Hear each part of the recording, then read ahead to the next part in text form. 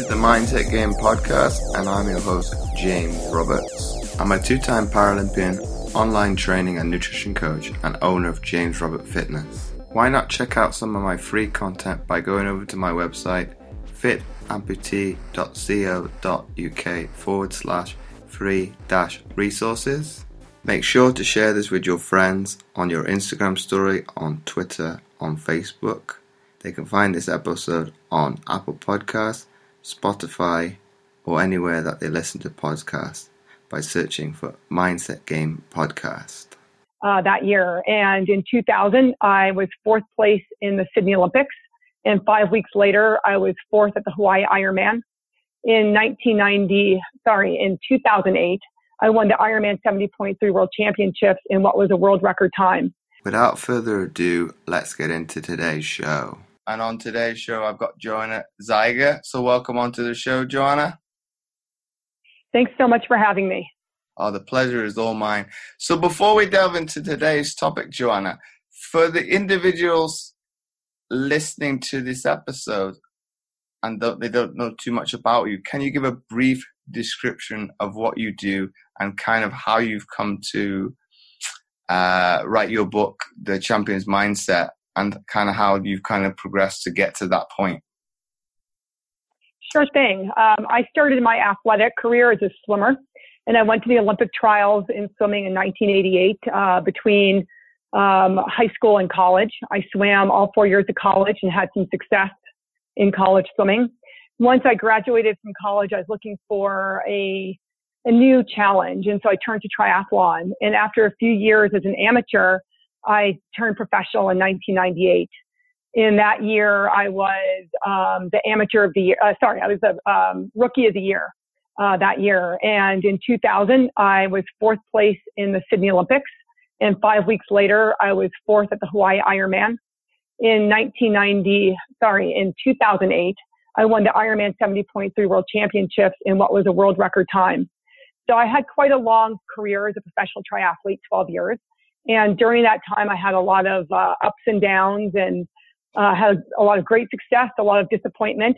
But I'd say the biggest disappointment of my professional career came in 2009 when I was defending my world championship title.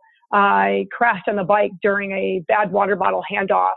And that left me with some very, very bad rib injuries that has caused chronic pain. So that sort of took me out of the sport of triathlon. But I did turn to running and qualified twice for the marathon trials as a master's runner. So that was pretty exciting. During this whole time, because of all the ups and downs and the adversity, I knew that I had to have a strong mind to get through. And I have a great capacity to suffer, which is why I was able to do well in events like Ironman and marathons. And I also have a great capacity to bounce back when things go wrong, so that when I have races that didn't go my way and maybe had to drop out or didn't place well, I was always able to come back from that. And I think the main reason is because beyond everything else, I love sport so much. And that was sort of my guiding principle, is it's got to be fun. And so after I retired from sport, I spent a lot more time doing research and decided that I wanted to write a book on mental toughness, because I thought that the topic was just so important. And a lot of coaches are maybe not comfortable with talking to their athletes about mental toughness. And athletes themselves often have a very narrow definition of mental toughness. They often will think that mental toughness is, well, I got out of bed at 4 o'clock in the morning in a blizzard and went for a run. And certainly that is mentally tough. But to me, mental toughness is much broader. And so in order to instruct people on how to identify mental toughness itself, identify weaknesses within themselves, and then how to correct them, I wrote the book, The Champion Mindset. I followed that up with a study a couple of years later called the Sisu study. Sisu is the Finnish word for grit. I just love that word so much. And in that study, I was actually able to categorize athletes into different dimensions of mental toughness. And it turned out that athletes are either low, moderate, or high mental toughness. So through this study, I was actually able to develop a quiz, and we can put the link on your podcast notes where people can actually take the quiz and they can learn about where they have strengths and weaknesses in their mental toughness, and that can help guide them toward making changes. And then to put this all together, I've developed a course with Training Peaks called the Champion Mindset, a course on mental toughness, and that just went live this week. So people can take their studies about mental toughness even further and delve more deeply into it, whether it's for themselves or if you're a coach trying to be able to connect with your athletes better on topics of mental toughness. And Joanna, has kind of your definition of mental toughness changed throughout your career, be it the highs and lows of your actual athletic career kind of defined how you look at mental toughness, but on the other hand, has it kind of shifted through those levels, as you mentioned? Have you been able to redefine and kind of challenge where you perceive you are at in a certain time frame throughout the athletic career? There's no question that my definition of mental toughness has changed over the years. In my early days, I certainly thought that mental toughness was just, beating your head against a wall. Swim as hard as you could till your arms fall off. And then when I switched to triathlon, it was, train as many hours as you can because that's going to be the answer. But over time, I realized that mental toughness is so much broader. It's the actual ability to take some time off when you need it, not just forge your way through. And it's also about not finishing a race if it's not, if your health is going to be in jeopardy, and it's not just, I have to finish at all costs. And so through my own experience, and I've also been coaching for 15 years. And so through working with other athletes, my definition has definitely broadened. And I think for the better, because what you realize is that, number one, because it's so broad, there's a lot of room to make changes, and that there's also a lot of flexibility in how you approach things. And it doesn't have to be, I just have to go as hard as I can all the time.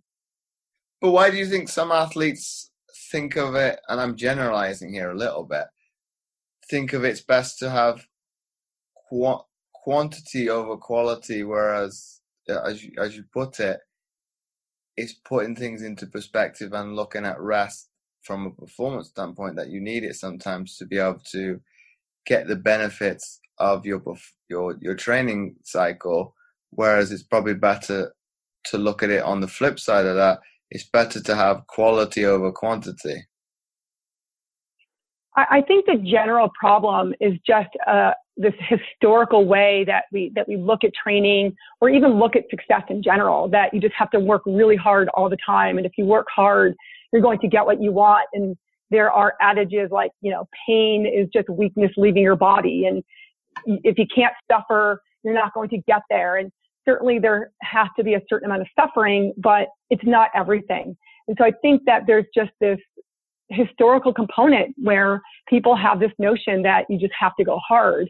And we're becoming smarter now, and people are learning more about rest and the importance it plays in a training cycle. And if you feel a little injury coming on, the best thing isn't necessarily just train on through it. So I think the people are becoming smarter as more research comes out and as people learn their bodies better. But still, there is a lot of undoing toward this notion of, I just have to keep going until I drop. But is that notion a little bit of a perception towards the mindset? Because we are told probably from an early age that if you put in the hard work, you're going to be recompensed with the reward. So it's kind of a catch-22. You're being told this, it's becoming in your subconscious, so you're going to start believing this is true. Whereas I think where people need to probably take a step back, and it doesn't matter whatever facet that may be, and kind of really reflect on it and say, well, is it the right thing for me at this particular time in the season? Is it a particular right for me? Whatever facet, I might be coming back from an injury. I need to maybe slow down a little bit with my rehab because I might be rushing back too soon and get re-injured. So I think, would you agree, it comes down to definitely that perception of how people perceive things? There's no question that cycle that you're talking about is a big component of it, that you hear that you have to be tough, that you can't give up, that you have to keep going. And so then we take that maybe to the nth extreme. And I think some of it also goes back to what I was saying about mental toughness being a much broader definition than what many people think, that it goes beyond just working hard. And that when you understand that mental toughness is comprised of things like, confidence and positive self-talk and visualization and other things that sort of help you build that mental toughness. And if you look at something like confidence, well, if you keep training and you're tired and then your workouts maybe get a little bit worse and then you're not recovering well, so now your workouts even go much worse, and then you think, oh, I'm not in shape, I have to train harder. Well, your confidence is going to go in the tank. And so, your confidence is predicated on your workout, and then you're tired, but you want to work out harder. So you can see how this vicious cycle happens.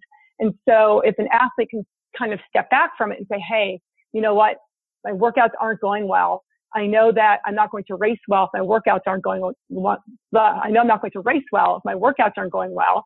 I know my confidence is going to get lower if my workouts don't go well. Maybe I need to step back, have a few easy days, roll back into it more slowly, and rebuild my confidence. And so once you sort of broaden the net of what it is that's going to help you mentally, I think it makes it easier to make the decisions of when to go hard or when to back off. But then wouldn't that come down to being accountable to yourself, and then having, I think within a team environment is probably more easily suited to this than, say, from an individual point of view, you're going to have other people to say, well, yeah, James, today you are struggling a little bit with being, I don't know, a certain facet of training in the gym per se, and you're able to take a step back and say, just from the warm-up repetition, well, this is hard today. I know it's not going to be a good session, so let me take a step back and kind of whatever your training load may be on that specific day, okay, maybe take a percentage off it because you're struggling. You're either fatigued, down to another fact, numerous factors. It could be you didn't sleep well that night. You're fatigued just because of the volume of training that you've done, and be able to take that step back and say, well, I know it's not going to be a good session today. Okay, that's not a bad thing. Let me do it anyway, but to get that training volume in, but take a step back and kind of reassert where you're at in terms of, okay, I'm going to lower the weight today. I'm content with that. I know it's, in a sense, it's better to do something than nothing. And I think that's probably kind of a go-between between doing the training session balls out and kind of go, you know it's not going to be good, but I'm going to train hard anyway, and not doing it at all and kind of getting that rest. So it's a kind of a catch-22. I think you've got to play around with that from time to time. Sometimes it's not worth it to do it anyway because you're kind of going through the motions. That one I would probably steer people to maybe take the rest and come back to it tomorrow. And very much that way of going about things. Is that something you would agree with?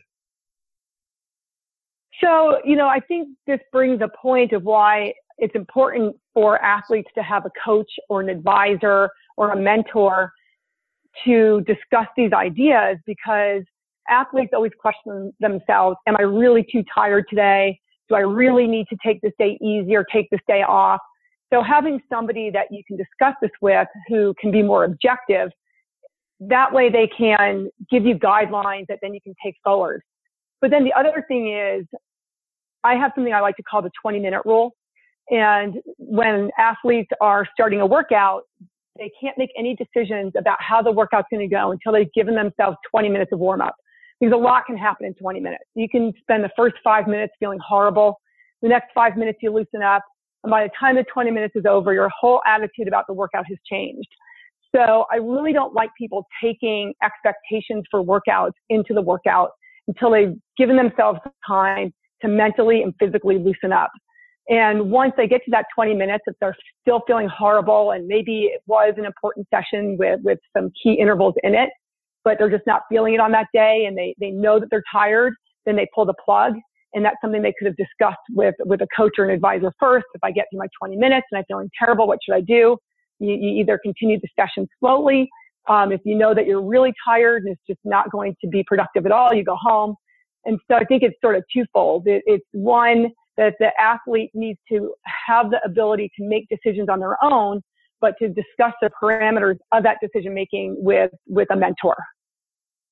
And I think we go a step further than that, Joanne, in terms of you mentioned when the athlete is struggling with their confidence, that's a good proponent with the hormonal response, because on one hand, when you are training and putting in the work, you're going to get that hormonal response with testosterone release. And obviously on the flip side of that, if you start worrying about things not going right and you kind of spiral out of control and stop doing things, you're going to get that cortisol release. So that's going to kind of create a kind of a Jekyll and Hyde moment within your body. So if you start questioning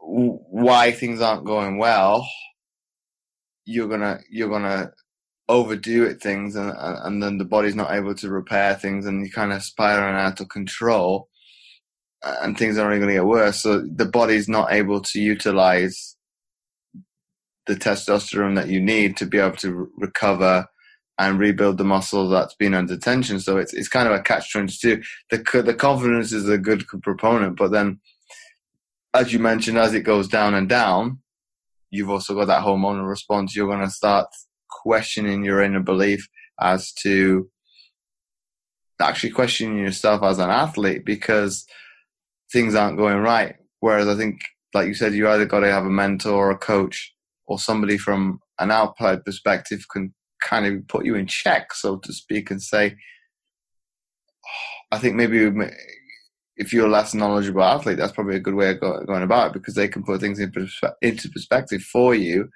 to challenge those inner beliefs that you've now created, because you've either overdone it or, in some cases, stepped back completely and stopped doing things that were habits. And that's probably a different one altogether in terms of where you're at. But it's going to, just by reducing that self-esteem and the confidence as how you perceive yourself, is going to have a detrimental effect on you as an athlete, or in an entirely different sense. Yes, and you touch upon something very important, and that's self-esteem. And in my study, I found that all of these factors are interrelated, things like confidence and self-esteem and determination and self-talk. And so when your self-esteem is low, that's going to pull your confidence down. And when your confidence goes down, your self-esteem goes down. And for a lot of athletes, self-esteem is a major component to why they don't have success. They're standing in their own way. And because they're using maybe their sport to give them self-esteem, and then they're getting beat by people they think they should be beating, or they're not performing in exactly the same way that they think they should be, now their self-esteem starts going down notches. And so I try to tell athletes that they need to find ways to build their self-esteem beyond what's happening in the sport. Are you a good person? Are you nice to people? Are you dedicated to other things? And, do you have integrity and morals? To me, those are the basis of self-esteem. And so if your self-esteem is rock solid by looking at these things, then your performance or how you're relating to other athletes are going to be less important. And then that's not going to stand in your way of doing well. But in your opinion, Joanna, should athletes kind of shun away from comparing themselves to others like you should do in society? Well, yes and no. It's not a matter of, oh my gosh, I can't believe this person beat me, they're terrible, or I always beat them in training. That's obviously going to be a very negative factor. But I also think that some healthy competition pushes you forward. So that's what it has to be. It has to be healthy competition, not that you're ruminating over comparing yourself to other athletes and scouring results and, becomes obsessive. So yes, healthy competition, a good thing. something that's becoming self-defining, not a good thing. But if we go a step further with the self-confidence, obviously confidence and self-efficacy is very much related to, from a psychological perspective, you need to have, oh gosh, I'll see if I can get this right. You've got like this circle where you have to obviously self-love and being very comfortable in your own skin would be one paramount. You talk about having that mentorship role and having people to be able to bounce things off. The team dynamic would be another one. Obviously, those are all very much interlinked, and obviously having that support network, be it friends and family around you to big you up at times when you're feeling low. They're always going to be, obviously your family, win or lose, they're going to be there for you anyway and love you no matter what the circumstances. But why do athletes think that, to some degree, all those aren't interconnected? They kind of think of it as a misnomer, so to speak, and only one. I only need to influence one of these facets. Whereas, in essence, if you can kind of get them all working in sync, your confidence levels are going to be a lot higher. I think one of the primary reasons athletes don't realize that these things are interrelated is because nobody has told them. While it may seem intuitive to the athlete, they really do seem like distinct things that are in their own bin, and that, I just have to work on this, or this is my weakness right here. But athletes, I don't think, to have this full understanding of the coordinated effort of all of these things are what are going to help mental toughness. But how would we go about doing that? Because does it starting them at a young age, or does it take it on educating them, be it certain facet within education, to be able to get them to look at it in any way they would look at education? I think that's probably a good and bad thing, because some athletes hate the classroom, so why would they kind of put a classroom environment into their sport? So how would you kind of go about it, or is it very much going to come down to an individual perspective and very much taking an individual case by case? I think education is paramount in some capacity. It doesn't necessarily have to be that let's sit these kids down who are in X sport and have a class. I guess maybe a seminar could help, but maybe not a prolonged class. But I think some of it is just identifying mental toughness weaknesses at in an age where an athlete is able to understand what these things are. And that's why I developed my survey that looks at 8 dimensions of mental toughness. And once then you understand, okay, well, I do well on this, I don't do well on this, I'm low across the board, I need to work on everything, I'm pretty good, I just need to maintain it. But once you then sort of see it on paper where your weaknesses are, and then you speak to somebody, an expert about it, and then you start to learn about how these things are interrelated and can work together to be beneficial.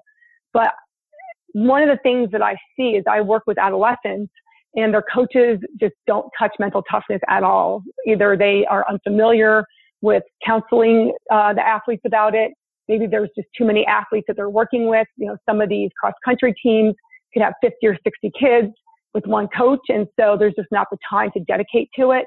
And so the kids are going through their formative years in sport without getting the mentorship that they need. And now they take whatever mental toughness weaknesses they have, particularly things like self-esteem or confidence or self-belief, if that's never worked on during adolescence, and you're going to take that with you as you move forward. And so I definitely think it's something that needs to be addressed early on.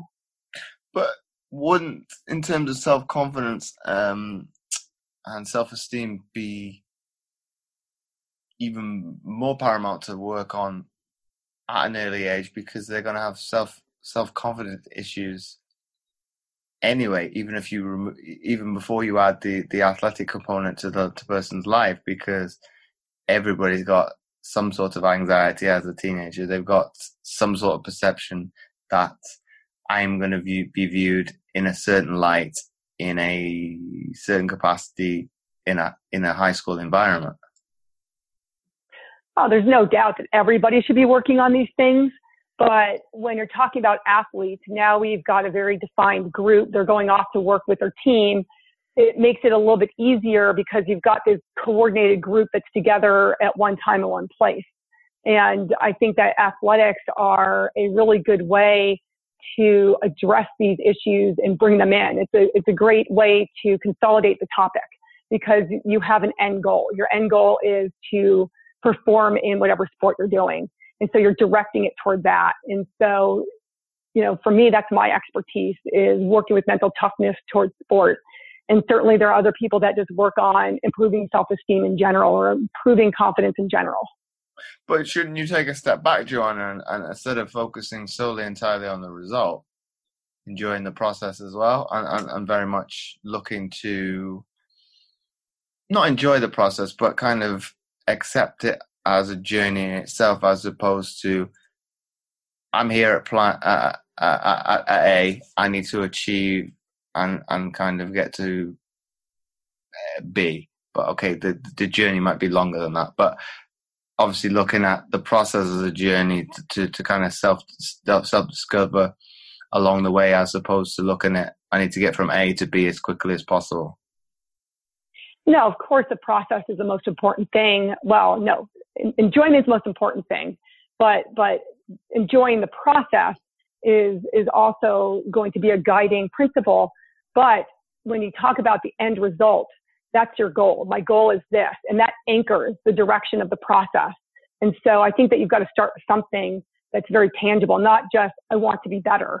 Because what does that mean? What is better? Does it mean that you're 1% better or 15% better or 50% better?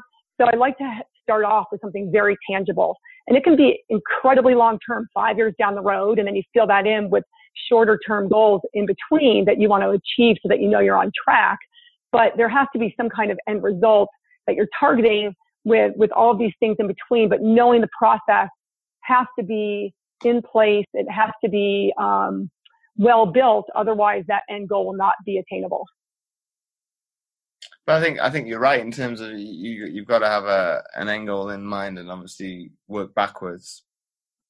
And I think maybe it's going to be a generalization and a little bit harsher on the current generation of athletes.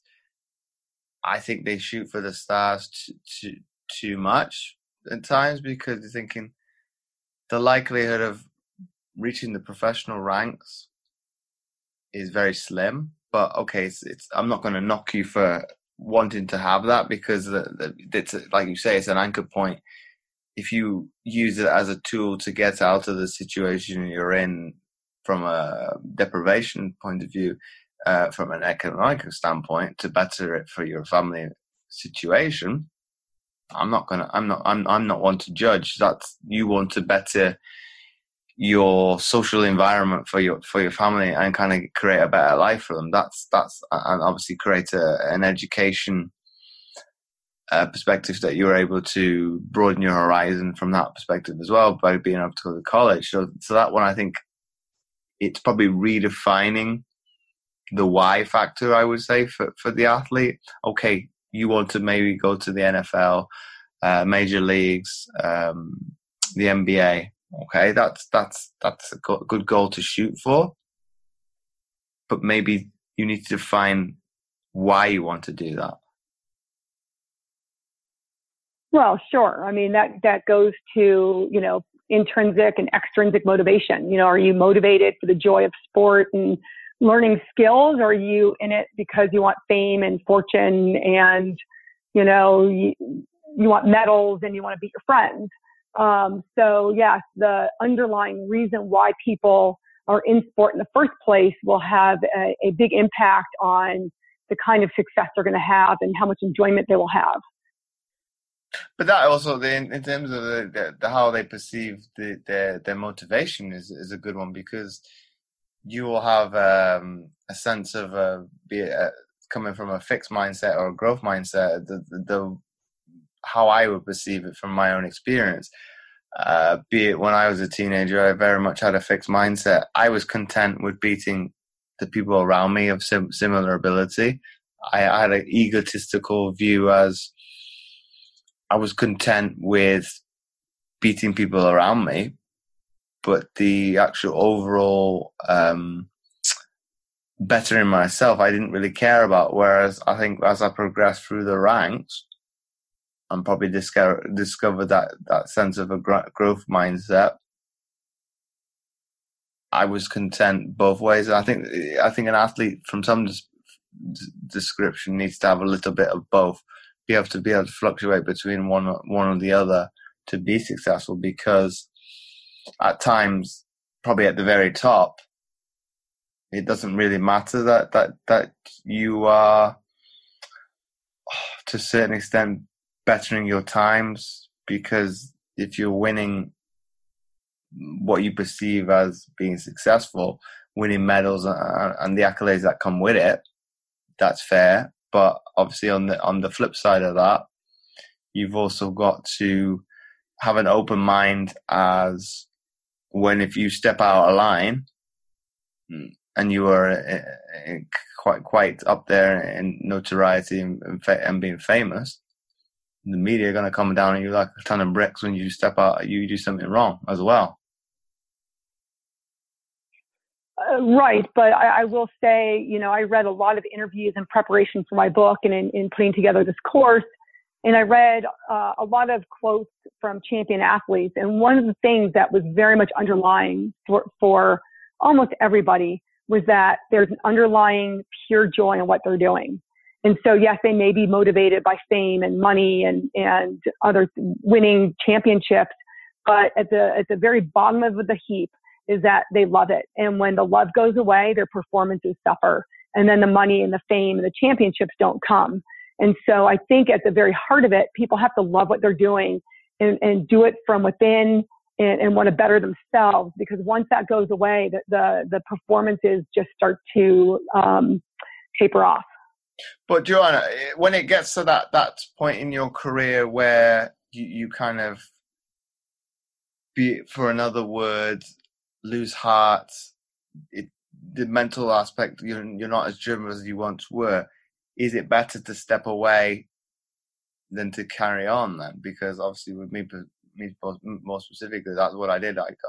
People questioned, well, why did you want to retire at 27? You're not that old. Why not carry on to other Paralympics? It's like, well, mentally, I do not feel content with myself to carry on and have regret later down the line as, well, if I'd have done this, that, or the other with training or whatever facet it may be, and regretting the decision I made. I'd rather be content to walk away to some extent on my terms and kind of find that like you said, that inner belief, and to kind of go back to the essence of why I got into sport at a young age in the first place, and then go again. It doesn't have to be, obviously for me, it's not at the same level that it once was 5 years ago, but I'm happy again. I'm doing the sport for the right reasons, like you mentioned. Well, I think it really depends on the athlete. And for some athletes, it may be a coaching change. For other athletes, it might be taking some time off and then coming back to it. You have in the sport of triathlon, you have a lot of athletes that are racing the short Olympic distance and they get tired of that, or maybe they lose their top end speed and they're not as competitive, but then they move up in distance. And so there are a lot of ways to kind of break through that feeling of, gee, I'm not having as much fun. Maybe I'm not ready to retire. Let me explore some different options. And for some athletes, they do retire and some of them come back. Michael Phelps has done that. We see a lot of athletes just hang it up and they miss it so much they come back, but that little refresh they took gave them new motivation. So I think it's really up to the individual athlete to kind of navigate when that joy is just gone for good and when it's just sort of on hold and they need to figure out how to bring it back out. And you mentioned, Joanne, that notion of having like hitting the reset button. Is it because how would I put this? It is, from one point of view, it makes up their identity as who they are as being an athlete. Okay, it's, for one hand, it's probably not good being in totally engrossed in that kind of mindset. I am this athlete 100% of the time, and nothing kind of goes around with it. Whereas where I'm coming from with this comment now is because it makes up the identity as who they are as the individual. Then they want to kind of reignite that flame and kind of be around the people that's the same like-minded individuals. Is that why some people look to come out of retirement, or does that the motivational factor behind it going to come down to an individual case-by-case process? I think it's probably a combination of both. One of the biggest issues we see among retired professional athletes is this aimlessness, this loss of identity that you're talking about. And a lot of these athletes just don't want to go back to their sport, and they won't go back to their sport. Maybe they've had a career-ending injury. Maybe they're just a little bit older and they're not recovering as well, or there's just such a massive performance decline that they just cannot play their sport professionally anymore. And so when they are sidelined permanently, that identity crisis is very real and it's very difficult. And I think that there needs to be some kind of preparation for that day when retirement comes. I think for the athletes that take time off and come back, I'm sure the reasons are very varied. But at the bottom of it, there must be just this inherent joy in what they're doing, because it's just too much work to come back and to put yourself through it. And if you don't love it at its essence, it's just not worth it. But when would be the best time for athletes to actually sit down and actually reflect on the end of their career? When is a good time to do that? Or is that's going to come down to another question of looking at you as an individual, and it's going to depend on you?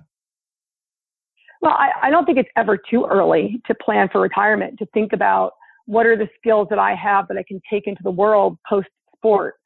That can be done as soon as you turn professional, to start thinking about what your plan is. It doesn't mean that you're not fully committed to what you're doing. You're just planning for your future. I just think that's something that all athletes need to think about, that you do have a shelf life as a professional athlete. And, to be able to figure out where you're going next, it's good to have that in place, or at least to start thinking about it, or to have some ideas so that there isn't such a huge gaping loss. And my penultimate question to you, Joanna, would be, in your opinion, how would somebody go about changing their perception of their mindset in the first place? I think one of the things that athletes need to do is just be nice to themselves, to treat themselves well. If you are not personally nice to yourself, what kind of image are you sending off to other people, and how will they treat you? And so if you are really hard on yourself all the time, that you're never satisfied with your performances, or if you have to skip a day because you're not feeling well, you can't berate yourself, or if you've had a tough day training, it doesn't mean that you suck and that you're never going to get to where you want to go. But these are the things that athletes are telling themselves all the time. I'm not good enough. I suck. I don't look good enough. I don't fit in. I'm not fast enough. I'll never get there.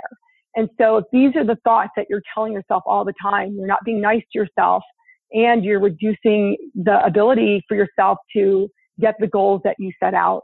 And so I recommend that athletes start rewriting the scripts that they tell themselves and changing these negative thoughts into more positive ones, and be your best friend. Be nice to yourself.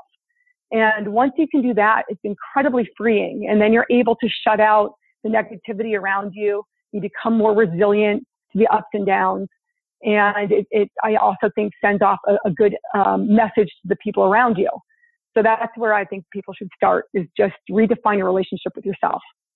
And my follow-on question to that would be, in terms of, in your opinion, how do people strive to become 1% better each day? I think this is very poignant question, because the actual definition as how people perceive where they're actually at from a percentage perspective is a very good one to look at.